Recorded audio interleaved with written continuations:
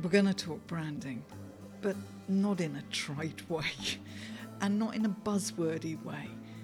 My guest has got a really, really good sense of what a brand is and what branding is and how important it is that you set the expectations.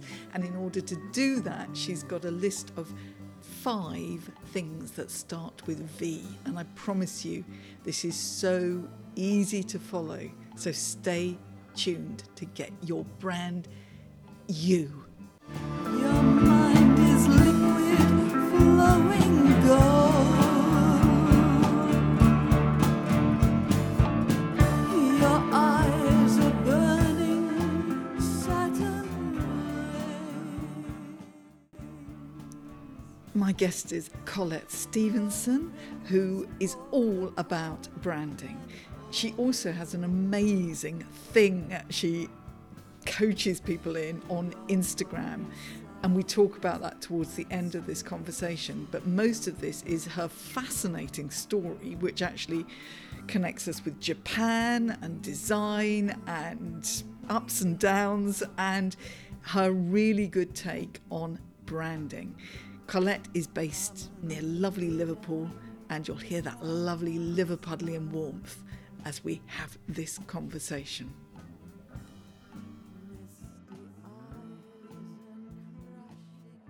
So let's get on with this conversation, because both Colette and I have already confessed that we like talking about all this stuff and we might not be able to shut ourselves up. So I think the sooner we get into it, the better. Welcome, Colette. Hi, Trisha. I'm really excited to be here. I'm actually a secret fan. I love that. This, listeners, is a typical LinkedIn story in so much as I will actually unpack this, Colette, because it's quite interesting. So we're both there on LinkedIn, showing up, doing our thing, whatever.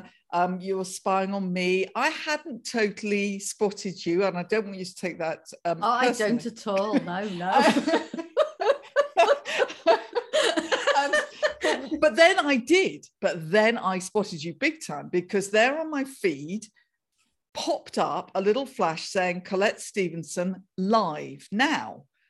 And for some odd reason, because there's no way I do this with everything that always pops, I decided to come into that little LinkedIn live, and you just started talking about something fascinating. But it wasn't just what you were talking about. It was an immediate sense of, oh, I like this person. This feels like the kind of person I would want to have a good conversation with. They feel very real. There's, no barriers up. There wasn't anything flashy about the way you were presenting yourself or anything. And so I communicated with you in the direct messages, said exactly that, and invited you to be a guest on my podcast. And the reason I'm telling that story is, listeners, that could be you.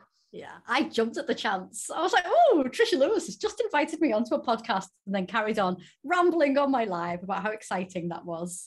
But yeah. I think you'd already gone by that point. Yes, yeah, I came out pretty quick, but no. I just think it's a really, really good example of how you need to be showing up, basically, in order for people to invite you to do things. Right, okay, so we've already established in the introduction sort of what you do in basic terms, but we need to delve down. Now, before we get into talking about what I know listeners are going to be fascinated about, which is anything to do with branding that can make more sense of it in a sort of, how do I get me in there? How do I get the branding in there? And then we add in the ingredient of Instagram. And for those listeners who are thinking, I don't want to do Instagram, you don't have to. Nobody's going to force you. But I think it's always good to know stuff. And so you might open up and think, I might experiment with it or whatever. But a lot of what we talk about will have relevance anyway in the wider field. So I want to know a bit about your story, about how you got here. Now, obviously, I don't want to know your entire life story, Colette, because, we've only got 40 minutes or whatever.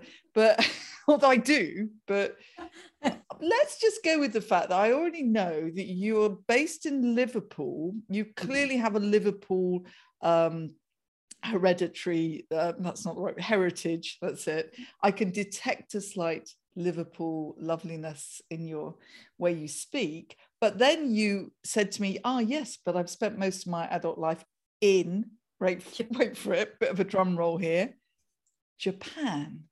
Yeah. How did this happen? Well, quite honestly, my life was a mess in my 20s, my early 20s, my mid 20s. I was in a pretty dark place. I was not in a great relationship. It wasn't great for me or him. It was just a really bad pairing. I was unhappy. I was kind of a bit lost. And at the turn of the millennium, I remember standing on a roundabout and everyone was singing. And I thought, I've got to make a change. This is not what I want. And so I spent the next couple of years, I'd always wanted to live in another country. As a teenager, I thought one day I'll have a Mini and I'll drive around Europe and I'll sleep in the back of the car. That was my big dream. But I'd grown out of that dream. And I thought, well, I'm going to go and live in another country. And I'd heard about teaching English abroad. So I thought, well, I'll do that. I'll do that for a year. It'll improve my CV. And then when I come back, I'll be a teacher and people will want to hire me because I've got this experience. That was my plan. So I jump on a plane, go to, just like that, jump on a plane, go to Japan and loved it. And at the end of my first year, I thought, I'll just stay for another year. And then I stayed for another year and I thought, I'll just do one more year. And I did that for 15 years. So, it was fabulous. That's amazing. Yeah, because I did a tiny little teaching English as a foreign language qualification and then taught it for about 2 weeks in Bournemouth. So I feel that you really took it to the places it's meant to be taken, which is as a way of traveling. I mean, I think that's perfect. And Japan is, again, I mean, people might go to Spain or whatever, but no, Japan is such a beautifully, richly different culture and all the rest of it. Can you pinpoint what really got in your heart about it? No. No. What you mean, before I went or when I was there? No, when you were there. Or did you have a reason to go there, or was that just purely because that's where the jobs came? Yeah, no, I'd read Memoirs of a Geisha, shown my ex, and he went off before me. Met somebody else while I was in the interview process, and so when I went out there, we'd broken up. But that was basically it. Wasn't like a really wonderful, romantic, incredible, inspired decision. It was more like, oh, this seems like a good place. I did apply for a job in Taiwan actually first, and I applied and got a job 2 minutes later and was asked if I could start the next day. I thought, a bit dodgy. Yes, quite. No, good thing. No, very wise in your young years. So once you're there and you're going into the third or the fourth year, clearly, is it the people? It was the life. It was the whole lifestyle. I mean, in my first year, I met my now husband. But that wasn't the reason why I stayed. Sorry, husband. It was more that I loved my work. I loved the lifestyle.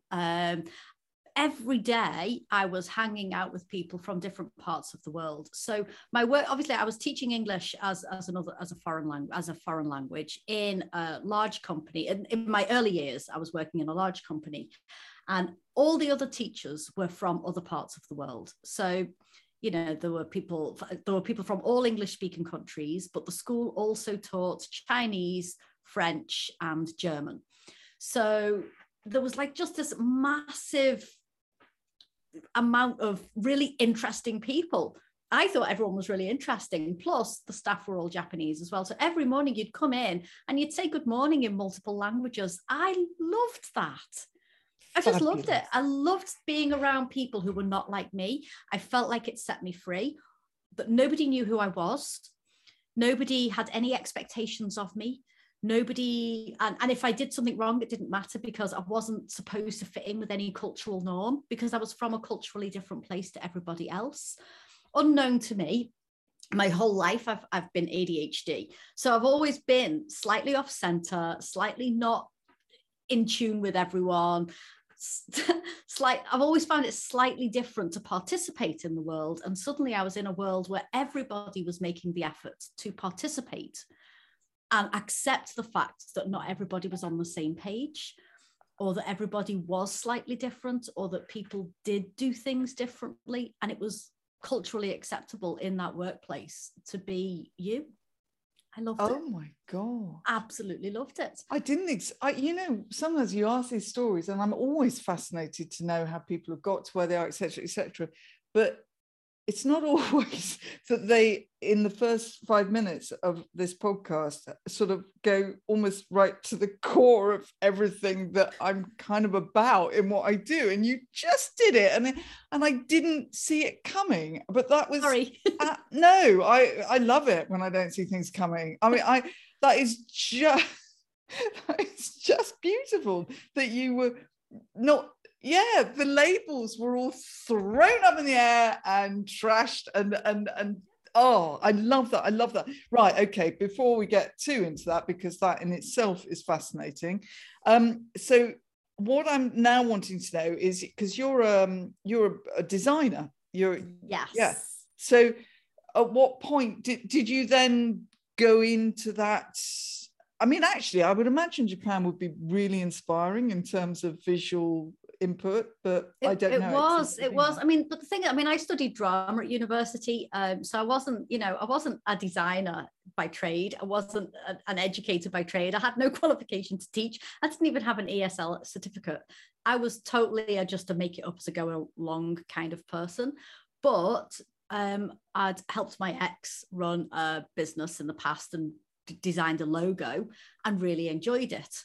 And was fascinated by the process of branding and creating. I'd worked in a newspaper selling advertising. I was terrible at the sales, but spent ages creating the ads. It was just something I was drawn to. At school, I liked making the front covers. That was the thing that I was just drawn to. And as a teacher, in this environment, this wild environment with terrible textbooks, by the way, we were kind of forced to bring these terrible textbooks to life in different ways. And so I had the freedom to create resources. And suddenly I discovered that I could draw to communicate things to people who couldn't speak English, because some of the students, they came in with zero English ability. So you're starting from scratch. And they were kind of in some ways the easiest lessons, the intermediate lessons where you're having to explain difficult concepts, like what's the difference between will and going to. I loved those lessons, and you're drawing out the examples and you're demonstrating things and you were acting things out. I mean, I was in my element, but this idea where I was constantly creating was kind of heaven for me. And then the things kind of turn around as they do, 5 years in, things weren't as they seemed. I'd been promoted like quite a bit by this point, but there was a darkness. I couldn't really pinpoint it, couldn't explain it, but there was a darkness. A lot of the senior managers had dropped off and I left too. 6 months later, the company had gone bankrupt, and it turned out the CEO had been stealing everyone's pension money, but you could feel it.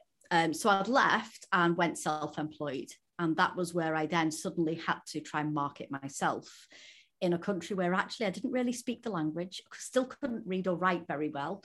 So I could only communicate visually. So that's kind of where that began. And then I had my little laptop, my little Mac, and I made flyers and posters, and I opened a kids' school and started making resources, storybooks and sticker books and little characters for the children. And I was just on fire, and I used to like work all night in Starbucks. Starbucks was open, well, not all night, till 11 o'clock. It was open till 11. And I'd sit there designing and creating things, thinking, oh my God, imagine if I could do this for my real job. Imagine if this was my real life, just creating stuff all the time. And while I was there, I met this guy, and he used to sit on a table a few tables away every night, same as me, on his computer. And we got chatting, and I was like, oh, what do you do? And he says, oh, I'm a blogger. And I was like, what? I didn't know people actually were real life bloggers. And I was like, you make money from that? It's like such a rude question, right? But it's not. But I was genuinely curious. And he was like, yeah, I do quite well out of it. And I was like, well, what do you write about? And he said, fonts. And I was like, well, like typography and things? And he was like, yeah, he said typography. So it turned out he was this quite prolific design guy who writes about typography. And I'm like, oh my God, you're actually famous, like in typography world. Like if you were a geek, he'd be famous. And so we started chatting. I was fascinated that he made money talking about design and design elements. And my kind of worldview shifted. I saw the potential of working online for the first time. Wow. Sorry.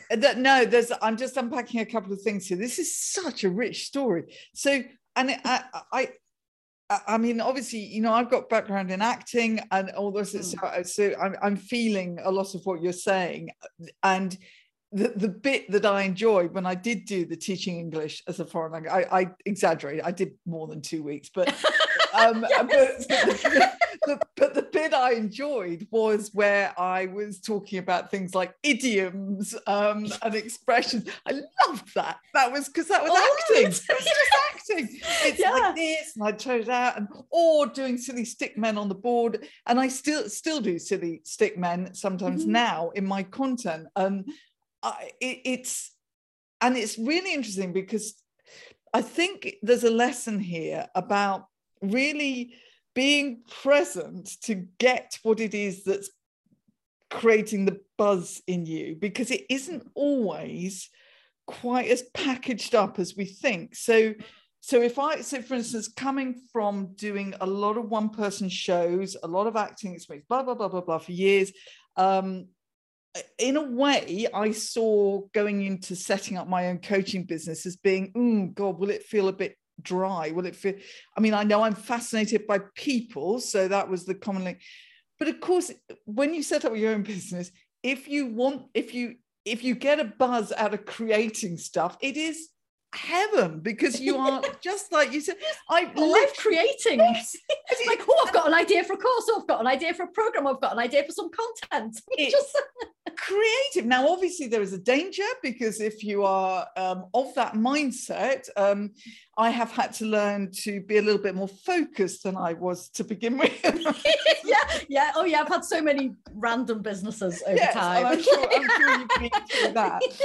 But you know, it's just that sometimes recognizing what is lying at the core of the thing that I really enjoy, and it isn't always obvious that is transferable to something else, you know. And I think your story is just so illustrative of understanding something that really gets you going, maybe thinking, oh no, but I can't do this in that world, and then think, oh no, hang on a minute, I can.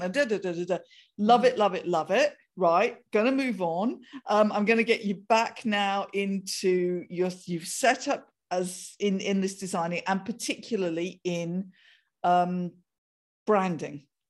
Okay, so we're saying this word, branding. I've delved into it in a few previous episodes, but it's always a fascinating topic. Because I think people have different views of what it means, and some people get really frustrated by it. And I would like to know how you would, I don't define, I don't literally mean you to give me a neat little definition, although you might have one. What is branding, and why does it matter? Oh, this is my favorite question, and I could talk about it for hours, but I will try and keep it short. First of all, branding is not your brand. Can I talk about what it's not first? Yes. So branding, yes. Branding is not your brand. Your brand is your promise, and whether you deliver it or not, that informs your brand. If you make a promise and you deliver it, you create a brand, which is your reputation and your image, and people learn to trust you, and they learn what to expect from you. And it's those expectations and the delivery on those expectations that build your brand. There's a lot more goes into it. There's a lot of emotion and a lot of other stuff that goes into it. But essentially, that's it in a nutshell. And you can't control necessarily how people perceive you, other than in knowing what you promise to deliver, and in making sure that you deliver it, and in understanding that the experience that people are going to get from it. And then your branding is a representation of that experience and the emotion that people are going to get. So it's part of your promise. When they see you, they can kind of predict what kind of experience they're going to get.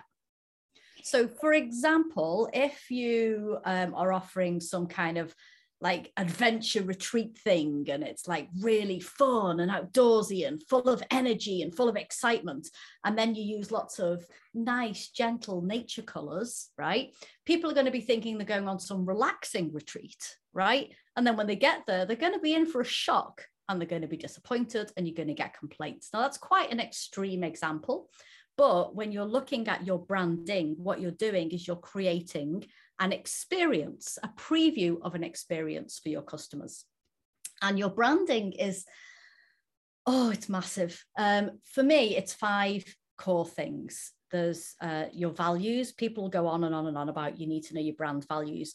Your brand values are not your personal values, they're your business values. You have to step outside of your business and separate yourself from your own values and try and determine what your business values are. So we do a lot of that on the course that I teach, but it's something that you can do at home on yourself, understanding your brand values and try and shrink them right down to just 1 or 2 that never change, right? Never, ever, ever change. Then you need your brand vision. So your values are kind of your deep roots. It's like the core of you, and your brand vision is where you're going to. And by vision, I don't mean your goals. I don't mean some like, I want to make this much money or I want to reach this many people. It's not a specific thing. Your vision is bigger than that. It's bolder than that. What is it? What is your vision? How do you want to be seen in yourself and by other people? What do you want to change in the world? Like, go really big and bold, be brave about it. You don't have to tell anyone, but the clearer you are about your vision and the clearer you are about your values, the other 3 things start to fall into place. So you've got your vision, you've got your values, and your vocation. Your vocation is essentially what you do, right? This is your products, your services, your business, your identity, the bit that the customers know about. They don't necessarily know about the other 2 things. So that's the thing that you talk about. This is what I can do to help my customers. And to talk about your vocation, you need to know who you're helping, how you're helping them, in what way, what kind of price range, all of that kind of thing. That's your vocation. Then you've got your vibe, which is how you're feeling, how your customers feel, the energy that's underneath your brand, the energy that your brand expresses, the energy that your customers experience when they encounter you, when they see your content, when they hear your voice, whatever it is, all of that is really, really embedded into your brand. And then you've got your voice. The kind of tone that you're using, the kind of language that you're using. Are you going to be like quite formal? Are you going to be quite serious? Are you going to be quite subdued? Or are you going to be informal? Are you going to be light? Are you going to be jokey? What is your voice? How are people going to hear you? That's all part of the experience. And you can't have those final 3 things without your values and your vision. And when you've got all those 5 things in place, it is much easier then to think, well, hang on a second. Now I know what I want to say and how I want to look. You can't do any of that without those 5 things. Oh my God. Right. Okay. This is great. I mean, listeners, I spoil you with my guests. This is like so rich. This is, I love it. No sort of trite phrases thrown out from you, Colette, and I knew that would be the case, and it is with all of my guests. I have a magical skill of just knowing. I know I pick up the vibe, the energy through the screen. I mean, seriously, listeners, I haven't met Colette. We've not met in person, no. and we have not had a conversation face to face, even through a virtual screen. So I'm not actually joking when I say this, but why? What is it? And I would assume, bearing in mind that Colette has just given us all that information, that Colette has thought about all this herself. And therefore I immediately did pick up the vibe and all the rest of it and understood. And so it was pretty easy for me to take that next step into whatever I wanted to go further with Colette. And so that's it, isn't it? It makes it okay. I'm just going to backtrack a little bit. We talk about know, like, trust. Yeah. And you could, and it is true. That's the impact of the other stuff. Yes, exactly. And we talk about relationship building and all that stuff. And in many ways, some of this stuff is definitely not overnight. It's definitely got to evolve. You evolve and your message evolves. Again, that's not overnight either when you first set up in business, but also people getting to know you evolves and you communicate with them and all the rest of it. So that's quite, I don't know why I'm thinking out loud in the middle of a blinking podcast, but I am. Think out loud. I love it when people think out loud. I'm a think out louderer.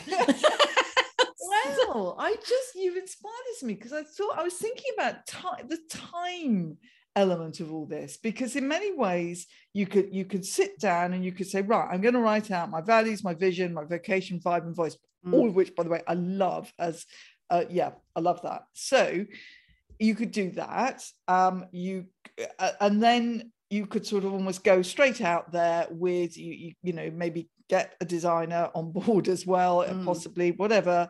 And there we are. You've got your message, you've got the look, you've got the colors, you've got the fonts, you've got everything going on.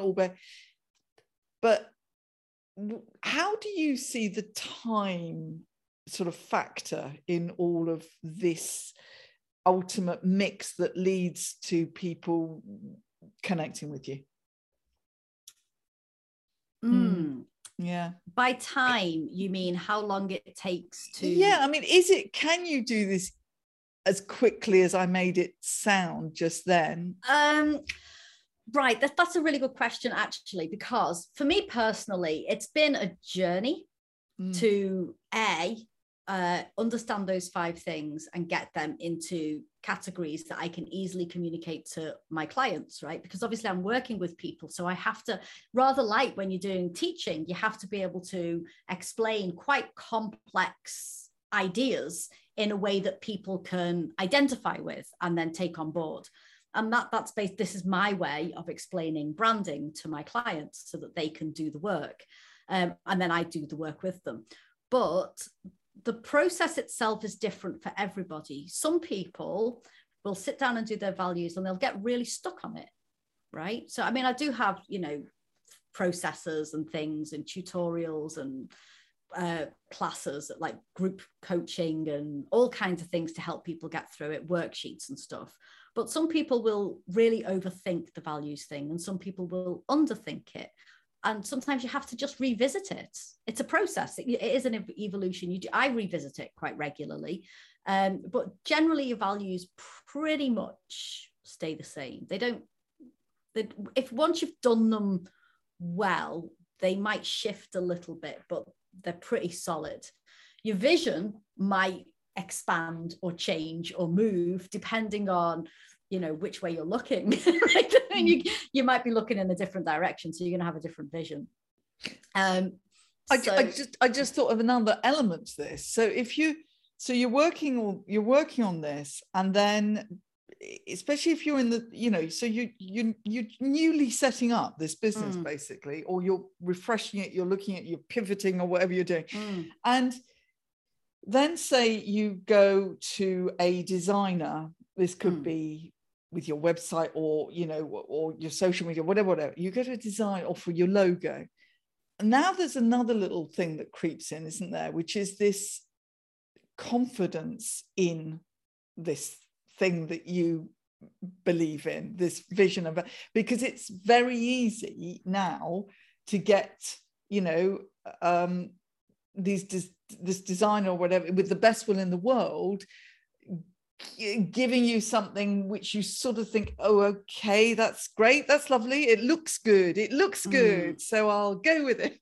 It's a tricky one. You know what I mean. I do know what you mean, because you have to, the thing, when you go to a designer, they're interpreting your message, and the clearer your message is and the more you understand your message, the easier it is to express it, and the easier it is to course correct someone who might misunderstand something. And that's where the confidence comes. The confidence comes with your knowledge of it. So in the beginning, when you're first setting up a business, I think for most people, you are going to feel a bit wobbly. And a lot of the time you are going to miscommunicate, and you are going to make mistakes, and you are going to give out the wrong message, and that's healthy, because that's how you realize that it's the wrong message, or that you've created the wrong thing, or you've gone down the wrong route, or you've said yes to something because you didn't want to say no to something. All of that it's part of a really important part of your journey. It's not a reason to quit. It's not a reason to stop. It's not a reason to beat yourself up. It's a reason to congratulate yourself, because you've stepped forward and you've learned something. So I don't think it matters about getting these 5 elements perfect by any stretch of the imagination. The course I teach at the moment, we spend 3 weeks doing those 5 elements. And some of my clients will spend hours doing all of them, and some of them will scribble through them in 10 minutes. Some of my clients won't even bother because they've already got their branding in place and they don't want to do it all again, which is completely fine. But those that spend the time with it, you can see the difference in the work they produce after the fact, because they have such clarity about what they stand for. They're like, oh my God, I get it. That their content flows. They don't have to think about what to say anymore, because they already know, without thinking about it, what they need to say and how they need to say it and who they're talking to. It doesn't, that stagnation just falls away. But it is a journey. I'm not going to say you sit down and you write down these 5 things and then voila, you've got a brand, or you've got some brand. Like, your branding, it is the kind of the dressing, it's the clothing that you put on over all of those things, right? And you can change your clothing at any time, and those 5 things can remain the same.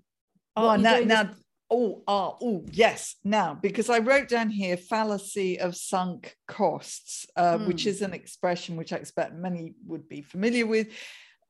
Simple example, you have got a whole load of in the days that we used to use business cards, which, hey, I don't know about you, but they seem to have literally disappeared off the face of the earth. And I've got a few boxes somewhere. But in the days where they were way more used at networking and all the rest of it, I have definitely thrown away big boxes of, printed stuff. Okay.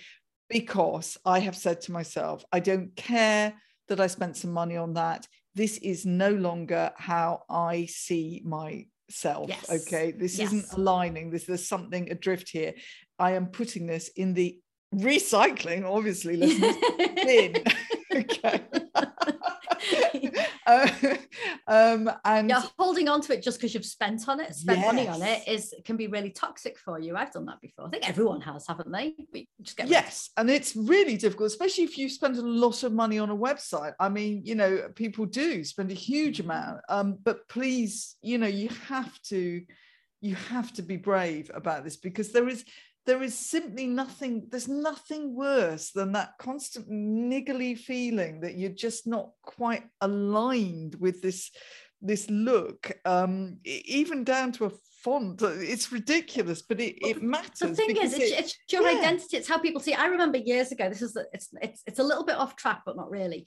Years and years and years ago, I went to a job interview. I was a teenager. I was like 16, and it was like to be like a trainee manager at Primark. I was all excited, but I didn't have a suit, so I borrowed one of my mum's. My mum was quite a bit bigger than me, but I wore the suit anyway. It was this big, giant, big shouldered, huge suit. It didn't fit me. I didn't feel comfortable. I felt like an absolute fool.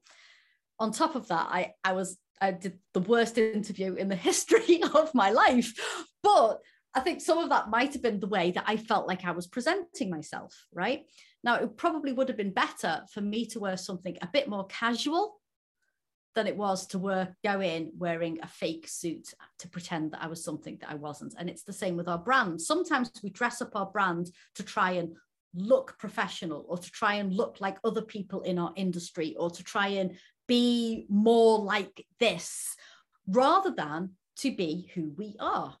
And that, so you'll see like a lot of people in a particular industry all using similar colors and similar fonts, And to the untrained eye, or to somebody new in business, they'll look at their branding and they're like, oh God, I look like a professional business. I look like I've done it.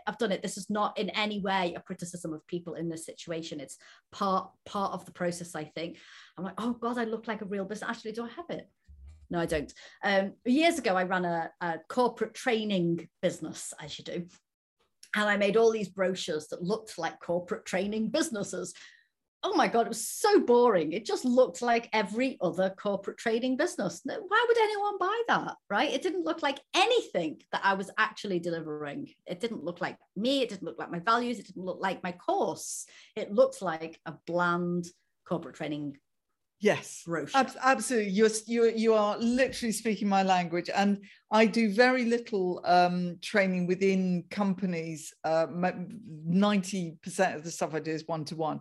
But I do work with one company, and I was brave, and it was also to do with the way I'd been approached as well. So a combination of those things. I kept saying, don't make this look like you think it should look. Don't do it. Yes. They know you. They've literally come to you because they know you. Don't do this. I had to constantly lecture myself. And sure enough, the whole manner in which I delivered the training, the whole way that they related to me and communicated, it was totally different, because it was actually what they wanted. They didn't want the other stuff. Yeah, you weren't trying to be, and you weren't trying to be what people expected you to be. And it's brilliant. Now look, we have to go to Instagram now. We have to. Okay, listeners, don't go, listeners, come back. Okay, now. Look, you love it or loathe it, it's a thing, and it might be something you at least want to explore, like all of life. You never know until you give it a go, really. But when I first went onto Instagram, I was very reluctant, to be honest, because I thought I was just using it to share kind of nature photos, the sea, the walks in the wood, funny birds that I see on the path or whatever, or quirky stuff like that. But and when it came to my book, wanting to promote my book, somebody said, oh, you should be on Instagram with that, blah, blah, blah. Okay, let's give it a go. So on I go, trying to be a little bit more strategic, and put a bit of branding into some of the little squares there. And then I tried to actually do squares that actually, one alternated with another thing. And then I did all that. Then I tried to do some reels. Right, okay.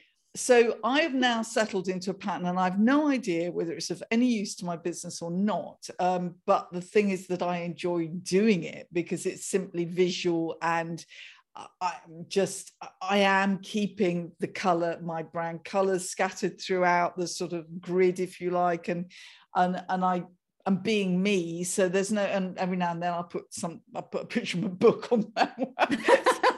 Highly strategic, Tricia, well done.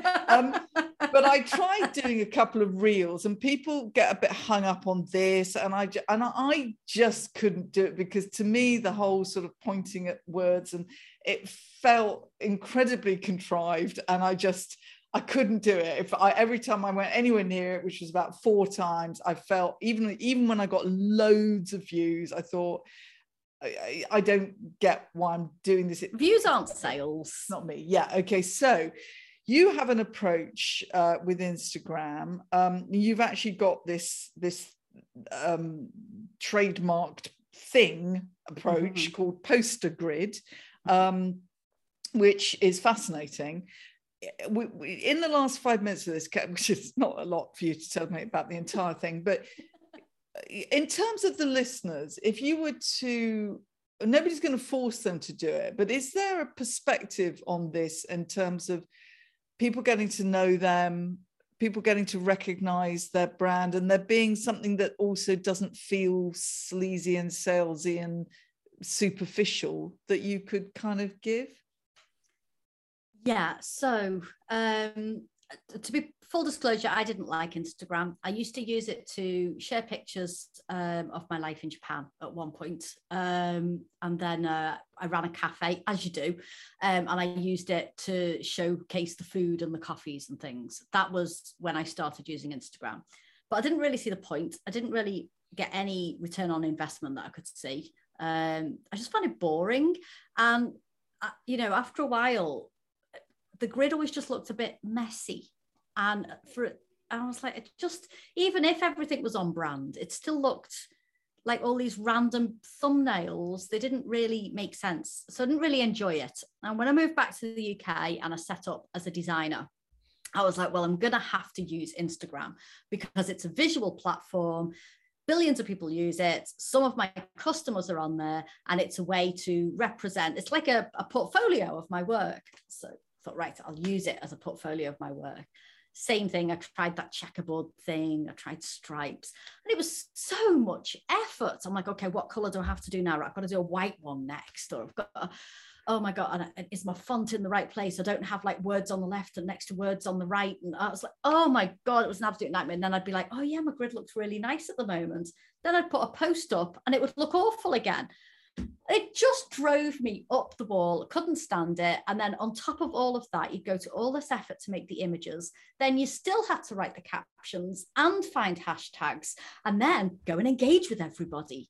And then out came stories and reels. And I just couldn't stand it. I couldn't stand it, but I knew I needed to do something with it. And by chance, I posted a couple of graphics together that kind of bled into each other. And I was like, oh my God, wouldn't it be great if my whole grid did that? And I immediately saw a way to do that very simply. So I thought, well, I'll give that a try. So I experimented a bit with Photoshop and I was like, do you know what? I think there's another way to do this. So I experimented. Suddenly I was in like creative play mode, I'm just going to play. So I just played, tried some different ideas, and by chance found this system that meant that I could have a grid that just flowed no matter what I posted, whether I planned it or whether I posted on the fly.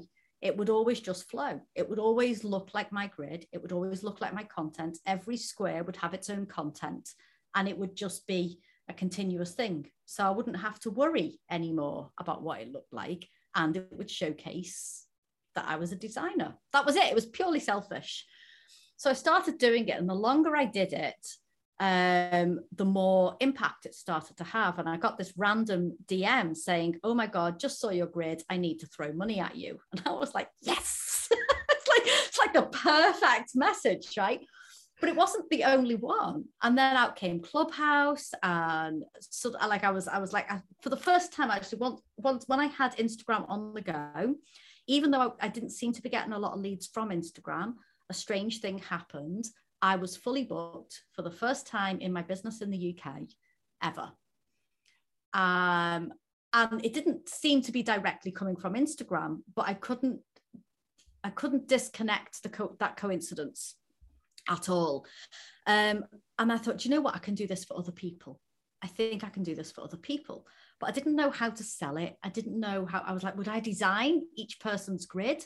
So that means it's just me designing somebody's grid for each other. How would I price that so that, because I can only do so many clients a month doing it that way. So I sought advice. I joined a sales course with a guy called Pete Scott and Helen Pritchard, the LinkedIn person. And I said, I've got this thing, but I don't know how to sell it. And Helen messaged me and said, I'll give you 10%. And if I'll mentor you for 10%. So basically she dragon-denned me. And I was like, yeah, great. Okay. Anyway, we ended up going 50-50 and built a business, trademarked it, and turned it into an academy. And then I went right back to the beginning, completely changed the way Poster-Grid worked so that I could teach anybody to create their own grids, even if they're not a designer. Well, I'm listeners just flicking through Poster-Grid on Instagram, because that's what it's called. It's called Poster-Grid. Don't look for Colette Stevenson. Look for Poster-Grid, Postagrid. I'll put the links in the show notes.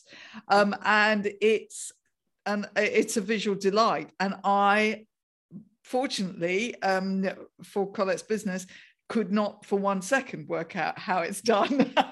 No. So the original one's under Colette.branddesigner, which is, that was where I was targeting early years educators to do design work. and it's a very different vibe. And the poster grid one, if you scroll right down to the bottom on the poster grid one, there's like this fake wine brand, because I had to showcase that I could have something that was more adult. Oh, brilliant. I was like, what's more adult? I'll do a wine brand. So I made up this fake wine brand and was creating fake content to go with the wine brand. And that was when I realized that once you understand your branding, your content flows naturally. So they interweave with each other.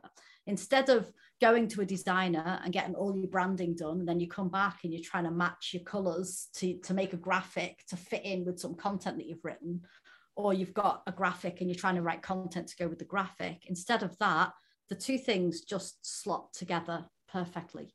So I stopped having, even with a fake brand, I could like hammer out content about wine. I know nothing about wine. This is just magical. I honestly, listeners, you will look at this, and like me, you'll be slightly taken aback, because you think, oh my God, this is, so it's not like you think of these fancy, the way the grid, it's not that at all. It's something else, and I don't know what it is, and we all have to go and obviously find the secret by working with Colette, and that's all there is to it. So sorry. But you know, I mean, it makes it so much more. Like you said, you've got creative, you've got into play mode, and things happen. And that in itself is a message for all of us listeners. Remember, get creative, get playful. I do go on about that quite a bit. I think you have a drama background, as do I, and I think that it comes very naturally to us to realize the advantages of what happens when you rehearse, when you mess around, when you improvise. Good things and bad things happen, because that's where it all goes on. So you don't have to be a fancy designer, you don't have to be a fancy creative even, but you do have to sort of get into those playful modes, you know, whatever your thing is, in order to loosen up a little bit and make some mistakes and realize, no, that's not me, that's definitely not me, that doesn't feel right, in order to know what is you and all the rest of it. And you know, and don't just go with a very dry template that you God, I hate templates somewhere. Oh, so do I. Oh my God, I'm so anti-template. Somebody kept saying, you know, about like, you know, do you make templates? Like, no, there is no template. We don't do any templates in Postgrid. We speak the same language, which means that we could speak for another 2 hours. So we better wrap up. But I'll probably have you back, because I think just in one of these things alone, we could dig a heck of a lot deeper. So before I wrap up, is there anything that you were burning to say that I haven't actually given you an opportunity to? And B, just tell listeners the best place to make sure they connect with you. The only thing I want to say is thank you for inviting me on here so spontaneously. It really excited me, and I've really enjoyed it. To connect with me, I'm on LinkedIn as Colette Stevenson. On Instagram, you can find me as Postergrid or Colette.branddesigner. And you can also follow me on Facebook. I'm basically everywhere. Oh yeah, now Facebook. Except Twitter. Let's get started. Oh, you're not on Twitter? No. Oh, I have such. Well, I am, but I don't use it. I'm just don't listen. Stop. I'll tell you what. I'll tell you what I'll do. I'll stop recording, and then we'll have 5 minutes wrapped up chat, so that we don't have to worry the listeners with the rest of it. Okay, brilliant. I really, really enjoyed that. Thank you so much, Colette. Loads of generous goodies given to our listeners, and I look forward to having you back again. Yeah, thank you. Yes! Inspired by that episode, how about some action beyond the words? Take this one small step. Well, looking at all those 5 V's would be really useful, but focus in for a minute on the vision one, because I think you can go beyond where you possibly already are by looking big, looking at how you want to be seen, how you want to change the world. And that doesn't have to be shared with anybody, but it definitely goes in to your brand and branding. Let's stay connected. Listen, I'm all about helping solo entrepreneurs, small business owners, make sure they have real communication impact as themselves. Anything that weakens their impact or creates the wrong impact, we sort. And my take on imposter syndrome is the squashed self. Have you heard of my book, The Mystery of the Squashed Self? It's got a lot of good reviews, so head over to Amazon to get your hands on the ebook or the paperback. And all the links, of course, to all of my resources are on tricialewis.com.